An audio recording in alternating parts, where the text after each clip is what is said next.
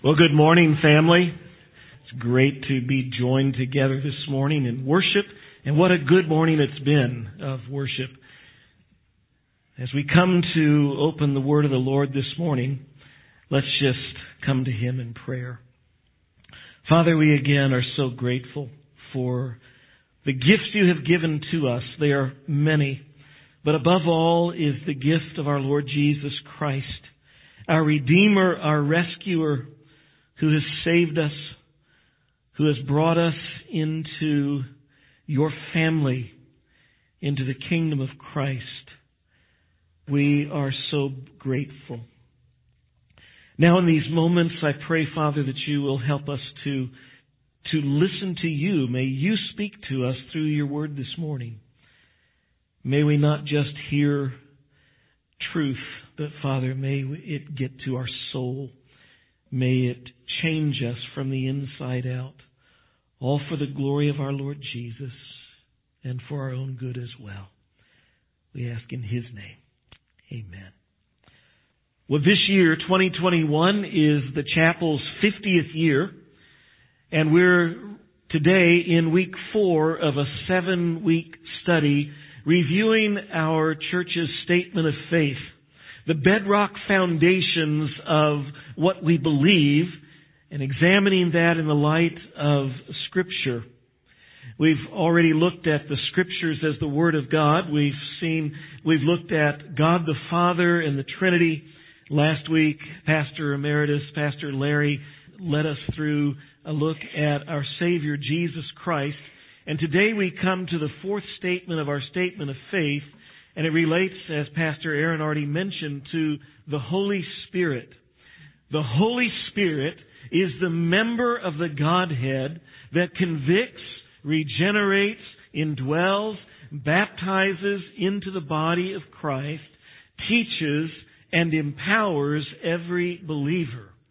As with all of these statements, there's an awful lot of things packed into just a very few words. In our day, as I think has been the case for perhaps many times, many centuries in the church, there is much confusion about the Holy Spirit among believers. But the fact that there is much confusion shouldn't make us just, we don't really need to pay any attention. In fact, what the Bible tells us about the Holy Spirit is it informs us that the truth of the Holy Spirit is important. It is significant. I would even say is essential for us if we are going to live the Christian life as God has designed for us to do. We need to know and we need to apply the truth of the Holy Spirit in our lives. In fact, Jesus thought the Holy Spirit was so significant that if you go to the book of John, and most of you know in the Gospel of John, that when Jesus is in the upper room with the disciples, John gives us the biggest insight into what happened that evening in those few hours before the crucifixion. Matter of fact, John chapter 13, 14, 15, 16, and 17 all are taking place in that upper room and give us the interaction between Jesus and the disciples on that night. And in those chapters, it's John chapter 14, 15, and 16, that what you will discover if you go and look is you will see that one of the most significant amounts of time that Jesus spends in His talking with the disciples is He spends time talking about the Holy Spirit. The Holy Spirit is one of the major themes of the discussion there in that room. So Jesus thought it was important. As a matter of fact, Jesus uttered these astounding words in that upper room. He told the disciples, I tell you the truth, it is to your advantage that I go away. For if I do not go away, the Helper will not come to you. But if I go, I will send Him to you. And as we'll see later on in verses from these same chapters, that the Helper is the Holy Spirit. Jesus says, it's to your advantage that I leave so the Holy Spirit can come. I find those words astounding. Do you? For I would think that it'd be far better to have Jesus with us, wouldn't you? I'm sure the disciples thought that if they understood at all what he was saying. He kept telling them he was leaving, and they kept going, "Where are you going?" Much they didn't get right then. But Jesus says it's better for you to have the Holy Spirit with you than to have me. To understand that, we need to dig into the text here, into the Scripture, and see what we can learn about the Holy Spirit. First question I want us to answer this morning is this question: who is the Holy Spirit? The Bible informs us, and these first few points are going to be really a little bit of review. We touched on some of it a couple of weeks ago as we were talking about the Trinity. But it's important that we understand this. Who is the Holy Spirit? The Scriptures inform us that the Holy Spirit is a person, not just a force, not just a power. It's not like Star Wars, where there's the force that we need to tap into out there, that's the Spirit. That's not it. The Holy Spirit is not a power. He is a person. For one thing, we tend to define personhood by several qualities. Among those are mind or intellect and emotion and will. The Holy Spirit has all three of those. For example, 1 Corinthians chapter 2, verse 10, "For the Holy Spirit searches everything, even the depths of God." It takes intellect, it takes mind to go and to search into the depths of God, into all of the wisdom and the knowledge and the understanding of God. The Holy Spirit has intellect. We could use other verses, but we're going to have to be quick. Matter of fact, I have to do something that's not native to a Texan. I have to talk fast this morning because time is already way away from us and we've got a lot to cover. So I'm going to try to talk fast. Secondly, the Holy Spirit has emotions. He shows feelings. We see that in Ephesians chapter 4, verse 30. "And do not grieve the Holy Spirit of God." He can be grieved. He can be made sad. He can, as it were, hurt emotionally. The Holy Spirit has a will. 1 Corinthians chapter 12, verse 11, speaking of spiritual gifts, "All these are empowered by one and the same Spirit, who apportions to each one individually as He wills." He has a will. He has His own plan, His own determination. Furthermore, the Holy Spirit acts as a person. He does things that only a person can do. The Bible tells us the Holy Spirit, for example, teaches us. A thing doesn't teach us, but the Spirit, a person, does. It says that the Holy Spirit guides us. He leads us. A force doesn't do that, but a person does. He prays for us. Romans 8:28. The Spirit Himself intercedes. He prays for us. Furthermore, in the Scripture, and I noted this a couple of weeks ago, the Holy Spirit is designated as a person. It says here, again, in the upper room that night, John 16, Jesus talking to the disciples about the Holy Spirit. He says, "When the Spirit of truth comes, He will guide you into all truth. For He will not speak on His own authority, but whatever He hears, He will speak, and He will declare to you the things that are to come." The important word there to note right now is the word He. The Spirit is not an it. The Spirit is a He. In Greek, just as in English, it makes a difference.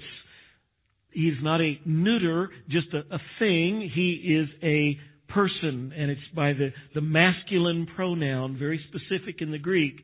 He's a person. So, not only is the Holy Spirit a person, but we also need to say He is God. Now, I realize that most of you go, "Yeah, I've known all these things forever. The Holy Spirit is a person, He is God." But recognize that we need to go over that when we're talking to the Holy Spirit, for there are those out there through history and even today who deny one or both of these. The Holy Spirit is God. He is the third person in the triunity of the Godhead. By the way, you might wonder where that word Godhead comes from. If you go back to your old King James Bible, you'll find that 3 times in the King James text, that word Godhead, each time referring to God in His completeness, God in His glory.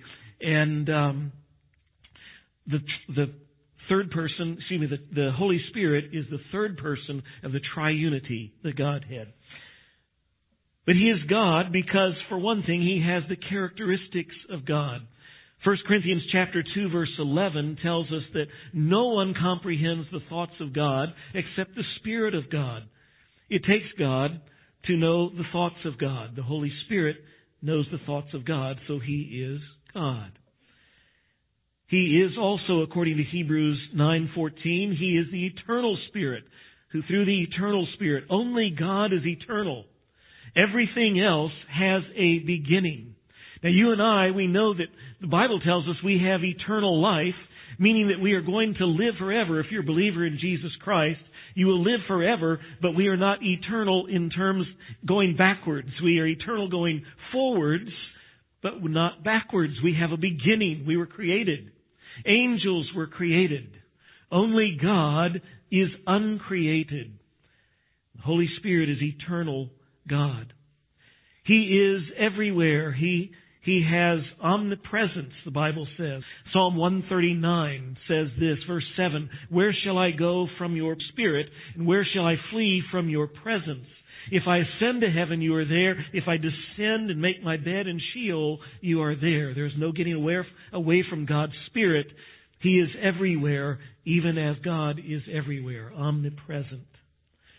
The Holy Spirit is Creator. He was active in creation. We saw this again a couple of weeks ago, Genesis chapter 1, verse 2, second verse of the Bible, where it says the Spirit of God was hovering over the face of the waters. The Spirit of God was active in creation, even as God the Father was, and even as Colossians 1 says, God the Son, Jesus Christ, is Creator. All 3 persons of the Godhead were involved in creation.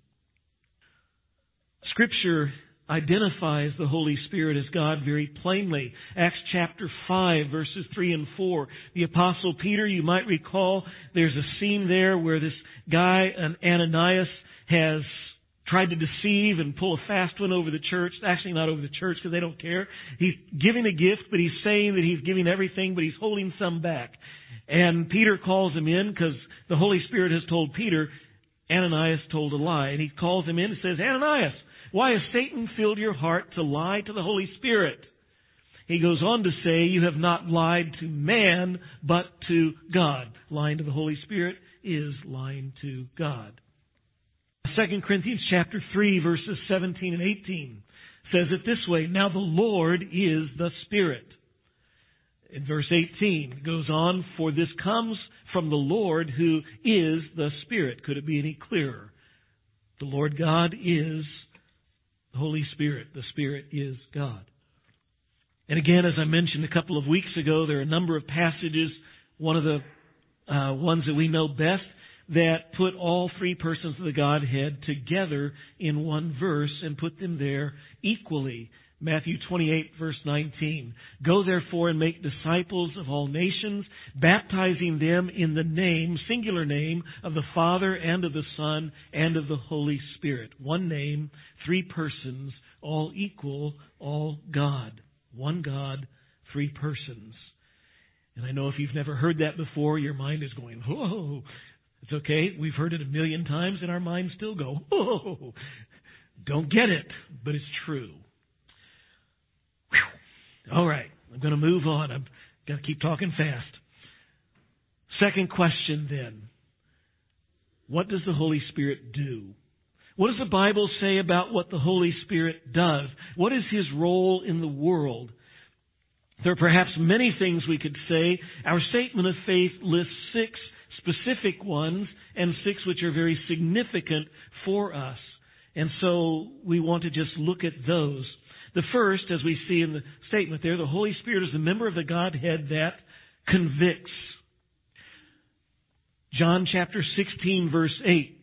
Again, in the upper room with the disciples the night before the crucifixion, Jesus is talking about the coming Holy Spirit. And He says, and when He comes, He will convict the world concerning sin and righteousness and judgment. The Spirit's ministry of conviction is critical. It is crucial for anyone, for people being saved. See, no one would come to faith in Jesus. No one would ever be saved if it weren't for work of the Spirit. The Spirit works to convict people of their need to be saved, of their sin. Specifically, as Jesus goes on to explain, of their sin of unbelief, that they don't believe in Christ. Secondly, to convict them of righteousness. And specifically, it's about the fact that Jesus Christ is righteous, that He has been vindicated. Jesus Christ came to earth. God became man. He dwelt among us, John says. We beheld His glory. The glory is the one and only of the Father, full of grace and truth. But then we crucified Him. He died on the cross as part of God's plan from the very beginning to pay the penalty of our sin. He was resurrected from the dead, and He ascended to heaven. And it all vindicated the fact that all of His claims were true.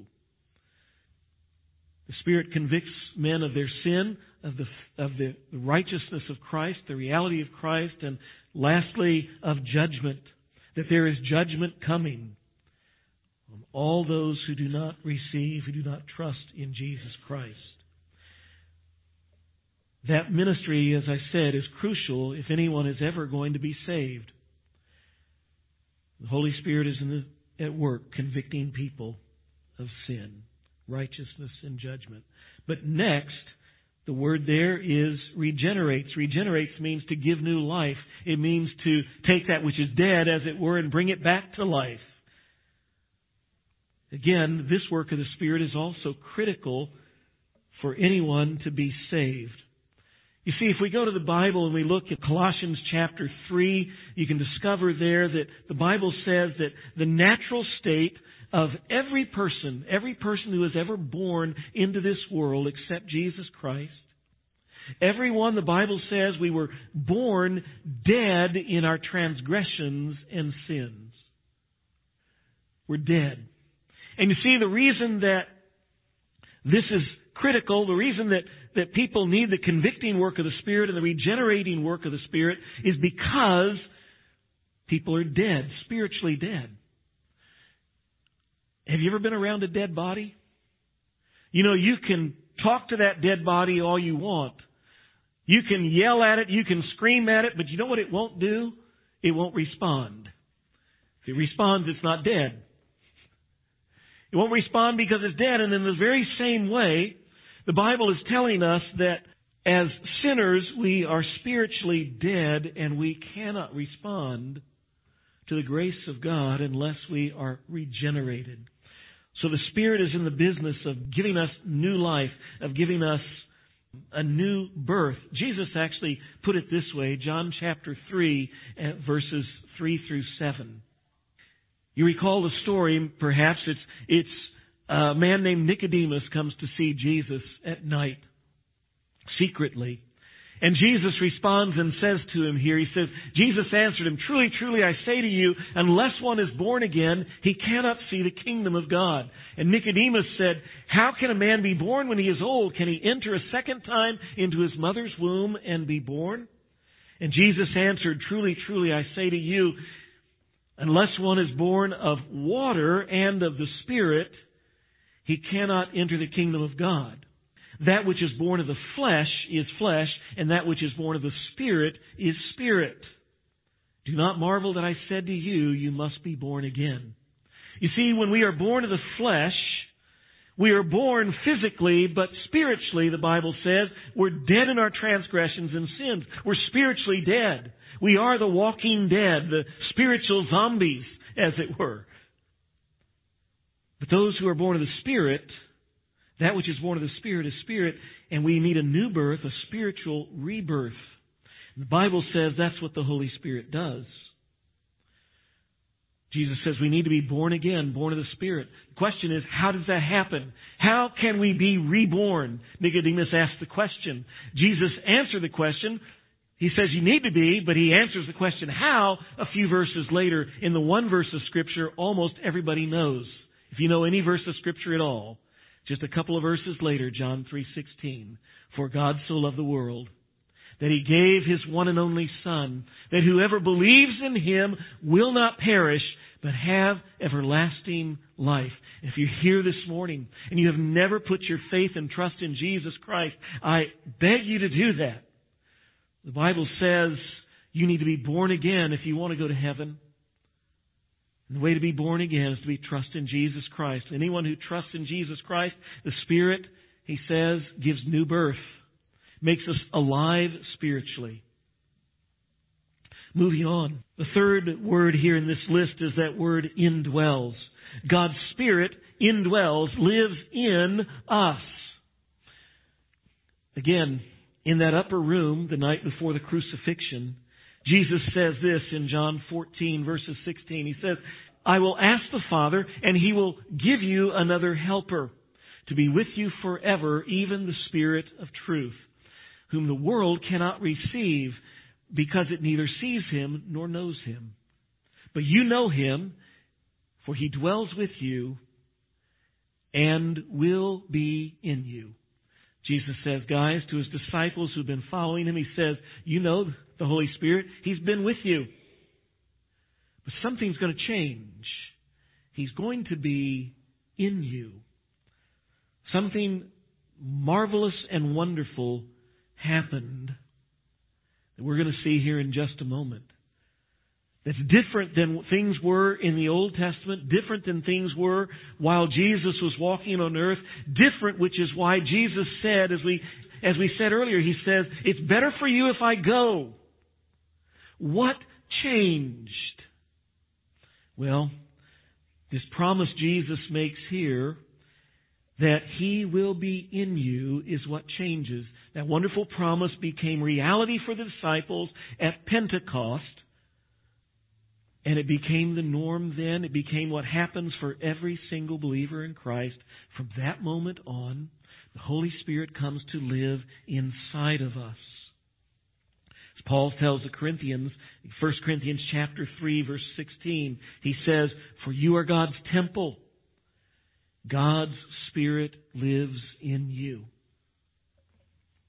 Now, a few days before Pentecost, a few days before that happened, where the Holy Spirit came and took up residence in the believers, a few days before that, Jesus ascended to heaven. And there in Acts chapter 1, we have Jesus talking to the disciples in Acts 1, and He tells them this. He tells them not to leave Jerusalem, but wait there, because He says in a few days from now, you will be baptized with the Holy Spirit. Sure enough, He ascended to heaven. Not many days later was Pentecost. Not only did the Holy Spirit come to indwell them, but what Jesus said would happen there is that they would be baptized with the Holy Spirit. That's that next name, that next word, I should say, in our list. Baptizes into the body of Christ. Jesus predicted they would be baptized with the Holy Spirit.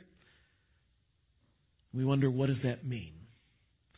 If you listen to some Christians out there, you will hear that the baptism of the Holy Spirit is, a lot of people talk about it, but some will say that it is a special experience that we need to seek out and we need to long for and to desire sometime after we become a Christian, after we are saved, some kind of a second experience, and they call it the baptism of the Holy Spirit. But that is not the baptism of the Spirit that the Bible talks about. On Pentecost, the believers there were baptized with the Holy Spirit. That phrase, being baptized by the Holy Spirit, does not occur again in the Bible after Pentecost, except in 1 Corinthians chapter 12, which is where we get the explanation of just what happens in the baptism of the Spirit. 1 Corinthians chapter 12, verse 13 says this, "For we were all baptized by one Spirit into one body, whether Jews or Greeks, slave or free, we were all given the one Spirit to drink." What is the baptism of the Holy Spirit? What it is when the Holy Spirit baptizes or places a believer in Jesus Christ, someone who places their faith in Christ, the Holy Spirit then places them into the body of Christ. If you are a believer in Jesus Christ, if you've placed your faith and trust in Him, the Bible says at that moment, the Holy Spirit takes you and places you in the body of Christ. If you are not in the body of Christ, you are not saved. So the baptism of the Holy Spirit is not something we look for after salvation, a second experience that we hope for or long for. It is exactly what happened when you were saved. You were placed in the body of Christ. I don't say that to be divisive or contrary to folks. I say that because that's what the Bible says. Okay? In other words, the baptism of the Holy Spirit is what puts us in the body of Christ. It is what unites us into this wonderful new thing that was created at Pentecost, the church. Not the chapel of the lake, but the church universal. The church made up of every believer from that day until this and until Jesus Christ comes back. Every believer, whether they are rich or poor, educated or illiterate, whether they are black or white or any other racial, or national or linguistic or whatever other divide people want to put out there, we are all, if we're believers in Jesus Christ, we are in one body, in one family, the church. This church is a local church, a local gathering, and I hope everyone in this church is part of the universal church. Because if you're not, being here doesn't do you a bit of good, except to hear how you can be saved and be baptized into the church by the Holy Spirit. Well, we got to keep moving. What else does the Holy Spirit do? The Holy Spirit teaches, John 14:25 to 26. "These things," Jesus said, "I have spoken to you while I'm still with you, but the Helper, the Holy Spirit, whom the Father will send in my name, He will teach you all things and bring to remembrance all that I have said to you."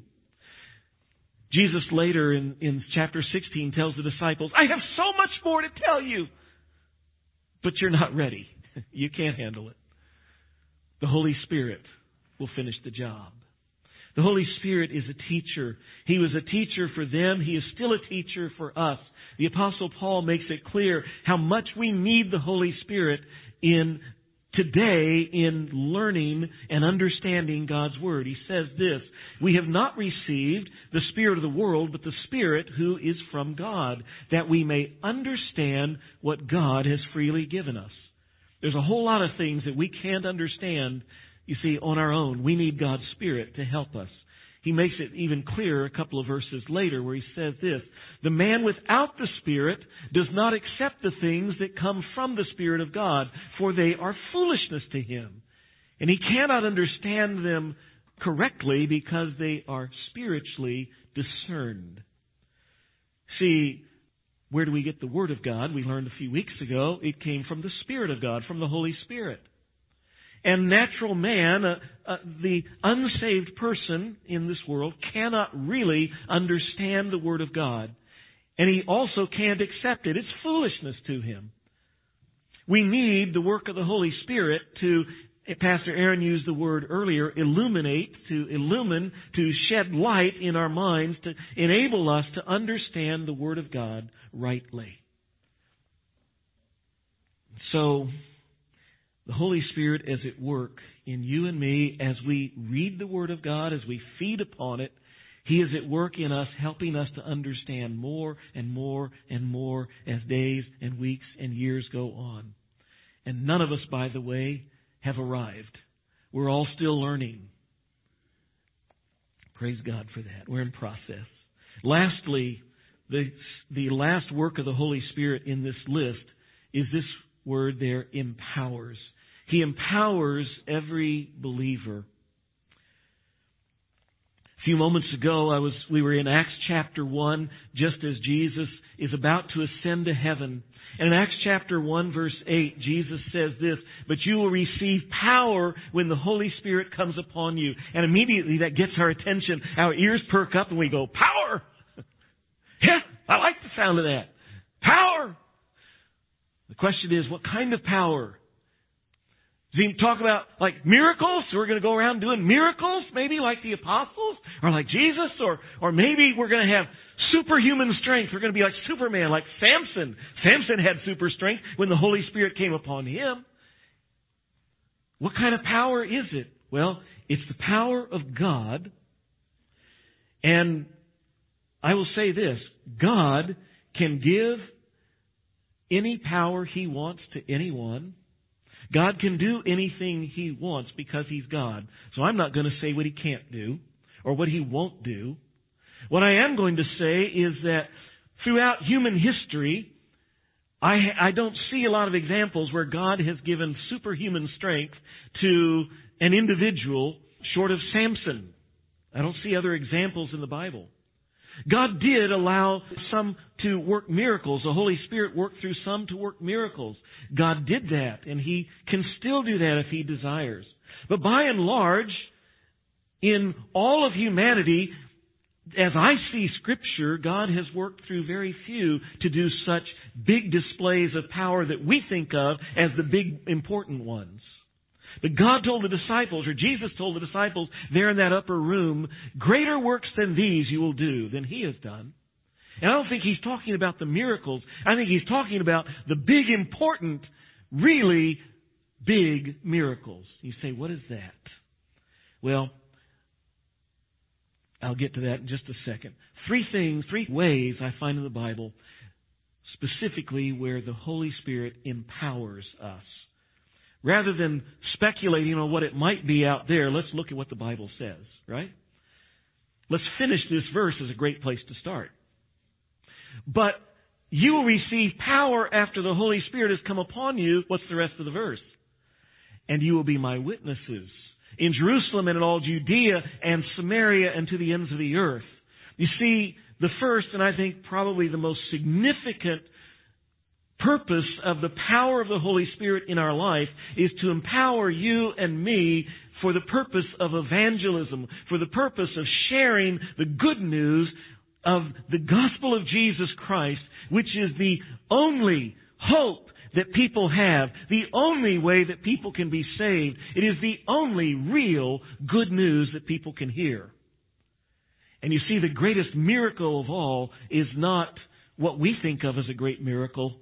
The greatest miracle of all is that God saves a sinner, takes someone who is in rebellion against God, who is lost in their transgression and sin, and who deserves hell, and they are saved by the grace of God through the blood of Jesus Christ, and transformed and given new life, and adopted into the family of God, and have a destiny of glory. Brothers and sisters, that's the greatest miracle of all. So don't want just to have miracles of, whatever. That if God does those are wonderful, but the purpose is never to make us look good. It's always about the glory of Christ. The first reason He empowers us is to evangelize. Secondly, by the way, to give us boldness, I would say, and I've often heard people say, wait. Well, then, if the Holy Spirit is giving us the empowerment for evangelism, to give us boldness and to give us words to say, and in order to communicate the message, then how come I don't experience that? And that's a great question. As we sit around, we say, okay, you dump the power on me, and I'll go do the work. And I think it works the other way around. That God says, you step up and obey what I have commanded you to do, because He's told us to go and be His witnesses. To go and make disciples. When we step up and start to do it, He'll give us the ability and the power we need to get the job done. He asks us to step out in faith. And brothers and sisters, I will stand here and say, God will always deliver on what He has promised. And He will enable the weakest and the feeblest and the most stammering tongue in this church to be the great evangelist if we will step out and be faithful as a witness for Christ. But most of us simply sit back and wait. And I have to say, well, I'm not pointing fingers at you. If I do, there's 3 or 4 pointing back at me. Okay, I struggle with this. Secondly, He empowers us to serve God. I've got to be quick. John chapter 15, verse 5, Jesus said, again in the upper room with the disciples that night, I am the vine, you are the branches. If a man remains in me and I in him, he will bear much fruit. Apart from me, you can do nothing. How do we remain in Christ? How do we abide in Him? And how does He abide in us? Well, when His Spirit is abiding in us and we're abiding in Him, living in His Spirit, He says we will be fruitful. We will have the power to serve God and to be effective. But the reality is, apart from Him, we can do nothing. Problem is, brothers and sisters, especially here in 21st century America, you and I tend to be, and especially I, and so many of us in Christendom, we are very impressed with our abilities. We are very impressed with our technologies. We are very impressed with our methodologies. We are very impressed with all of these things, and we think, if I can just get the methodology right, if I can get the technology right, if I can get the wording right, if I can get all these things right, man, people are going to come to faith in Christ by the droves, and the work of God is going to advance, and it's going to accomplish all kinds of things. Yeah! And we're all big on our power, and we fail to realize apart from Him, we can do nothing. That's why we need His Spirit to empower us to serve.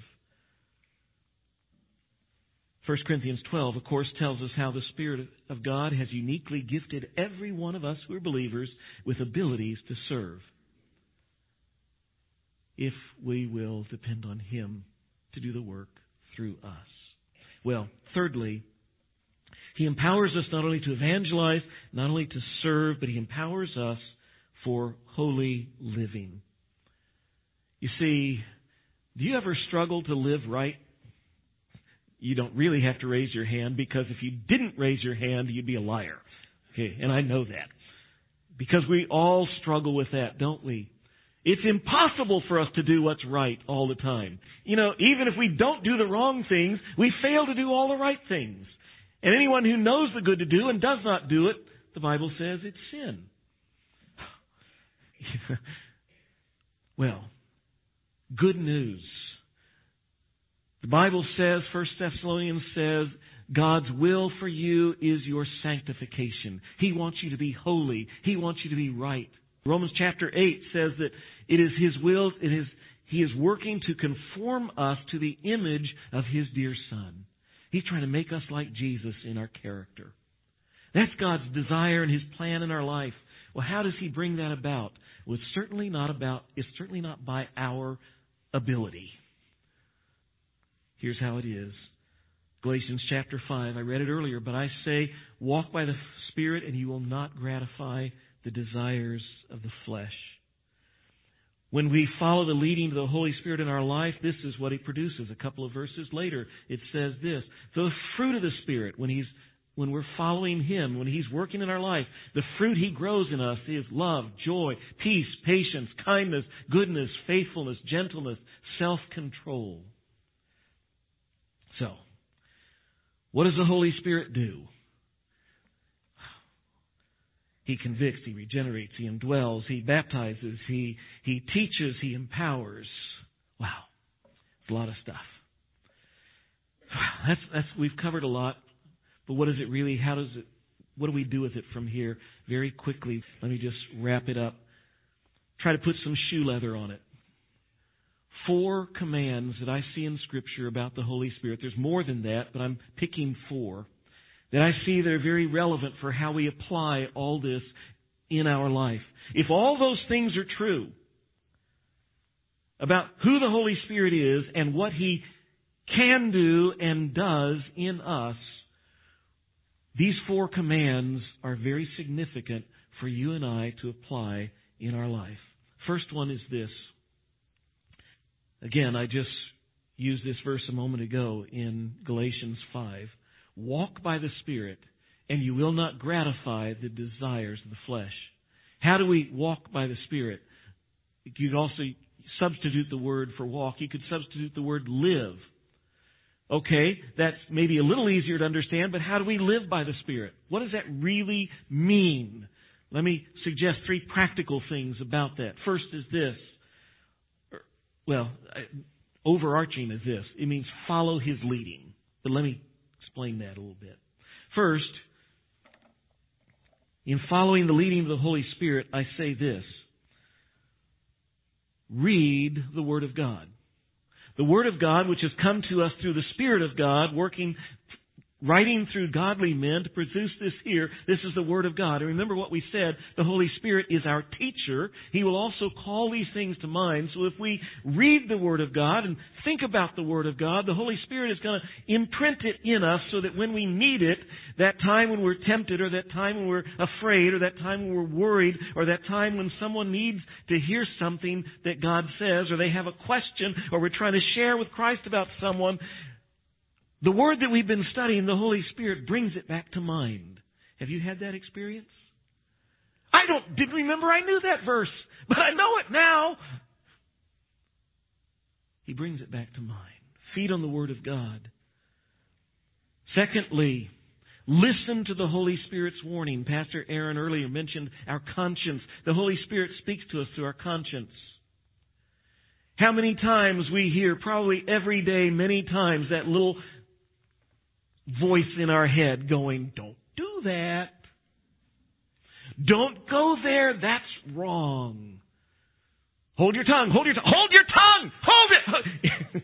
Sometimes our conscience has to yell at us. And we still don't listen. Walking by the Spirit means listening to His warnings. Obeying that. It also means following His promptings.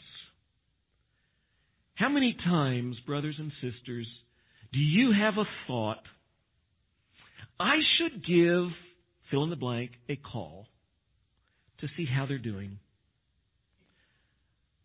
I should pray for so-and-so. You know, I think so-and-so is really discouraged. I need to think of some way to encourage them. Do you have those thoughts?